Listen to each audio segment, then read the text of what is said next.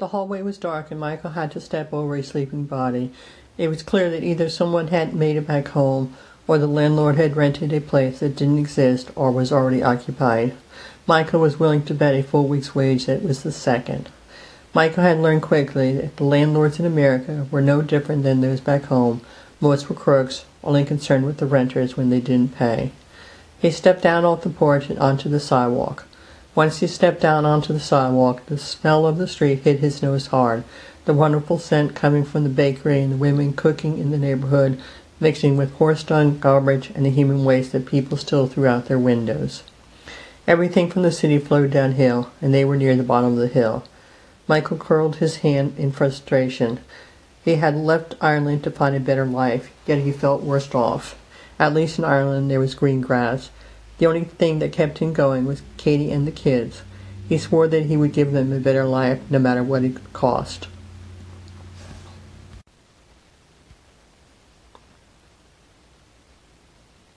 Soon he was at the dock waiting with all the other workers for the jobs to be given out. Finally his and Toby's names were called. He and Toby would be loading a rail car. By now Michael was used to working with Toby. In fact, he had turned down the opportunity to work with someone else. He appreciated how Toby worked. He was quiet, strong, and did the job without a lot of complaining. The first time Toby had removed his shirt, Michael was initially shocked. Toby's back was covered with multiple whip marks. Michael quickly closed his mouth when Toby looked at him with his piercing brown eyes. "Come on, let's start loading before it gets really hot."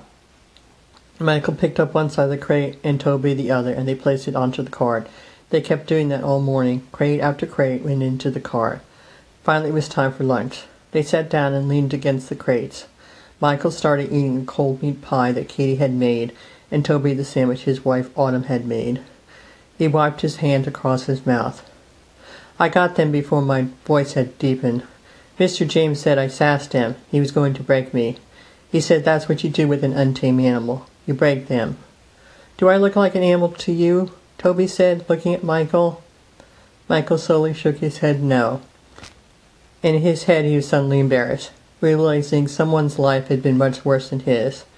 He liked Toby. In fact, in many ways he admired him. But there were just too many of them, and they were willing to work for less than nothing. More of them meant fewer jobs for the Irish. Blacks and Irish were competing for the same jobs, and this fact was used to pit the two groups against each other, keeping wages low and hours long. Fights between the two groups happened almost daily, and lynches were common occurrences. Lunch was soon over, and Michael and Toby got up and started packing boxes again. Someone else would have to solve the race problem, Michael thought. He just wanted to feed his family. One afternoon, a couple of months later, Michael was sitting with his back against the dock waiting for Toby to get back from break. "Michael O'Shannon. Are you Michael O'Shannon?" "Yes," Michael said as he turned around to look up at the eyes of a policeman. He was a large man, and he swung his billy club as he spoke. Michael sized him up, wondering if he could take him. He quickly threw that thought away and relaxed. "How can I help you?" "You need to come with me." "Why?" "Because I say you do." Michael took another look at the man and decided he might win a fight, but it wouldn't be worth the effort. "Okay, I'll come," Michael said. "Sorry, I gotta go," he said to Toby, who had returned. Toby looked at the policeman and then back at Michael and just nodded. Michael got up out of the dock and followed the cop to the paddy wagon. The black wagon was large and had no windows except for a small one in the back and two splits up high on each side. He stood behind the wagon waiting for the cop to open it, his mind racing, trying to figure out what he was in trouble for. Had someone seen him beat the kid up, or was it something else? He had learned long ago that the law could arrest you for any reason they wanted to, and they had many reasons. "What are you doing?" the cop said, jerking Michael from his thoughts. "Come on, I don't have all day," as he led Michael to the front of the wagon. Michael finally realized he wasn't being arrested, which just made him more confused. As they drove along in silence, Michael's mind raced again. Finally pulled round to the back of a large building. Michael followed the cop into the building and down a long hallway. Michael was overwhelmed by its size. All of a sudden, he felt very small. "Wait here," the cop said as they stopped in front of a large door. Michael waited as the cop went inside the room. On the wall outside the room were galleries of policemen's names. He looked at the gallery and he was able to read enough to know that these were men who had died in the line of duty. "Come in," said the cop. Michael followed him into a large room. Behind a large, ornate wooden desk was a large man who was busy writing something. He had a bald spot on top of his head, and his remaining hair was gray with white speckles. When he looked up, he had a large handlebar mustache, which hung down below his mouth. His eyes were hazel and piercing. Michael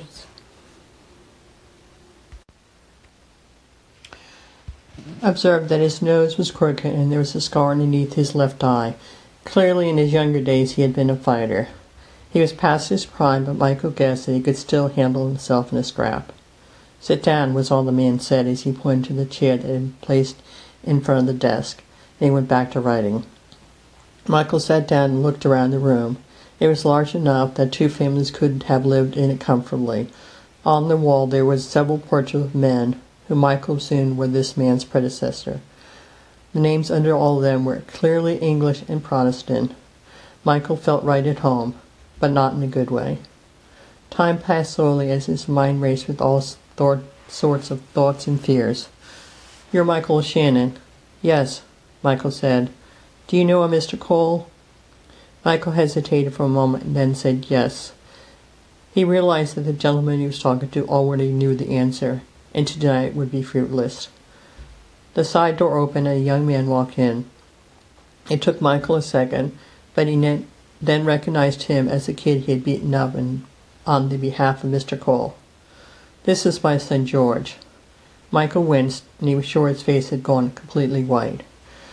"My son learned a valuable lesson a while back. Isn't that right, son?" "Yes, father," the young man said. Michael kept his eye on the man behind the desk, but he could feel the young man staring at him. The young man left the room, and the old man looked up at Michael. "I'm sure you're wondering why you're here." "Yes, sir, I am," Michael said with as much confidence as he could muster, although his stomach was turning like a bear barrel on a downhill ride. "I need some eyes in the South End. I can't send one of my people in it. It's too dangerous." Michael nodded instantly in agreement. "So you agree with me?" "Yes, no offense, but they stick out like a sore thumb. Anyone over the age of 5 can recognize them." "Why is that?" "Well, sir, pardon my bluntness, but they're too English. They act as if they own everything they see." The old man nodded. "I agree with you, and I appreciate your bluntness." Michael knew that the old man appreciated his bluntness only because he agreed with him. He doubted he would appreciate Michael's bluntness if the opposite were true.